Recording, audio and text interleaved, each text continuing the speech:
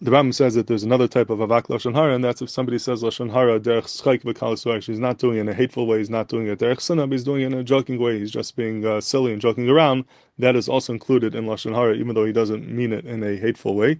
And also, the Rambam says that there's a person could speak lashon hara derech ramayis. He could do it in a tricky way, that he can make it sound like he doesn't realize that it's lashon hara. He doesn't realize that what this person did is bad, but he's doing it in a sneaky way that he'll get the point across without people realizing that he's saying lashon hara. All of these things would be aser and could be included either in avak lashon hara or in the actual iser of lashon hara.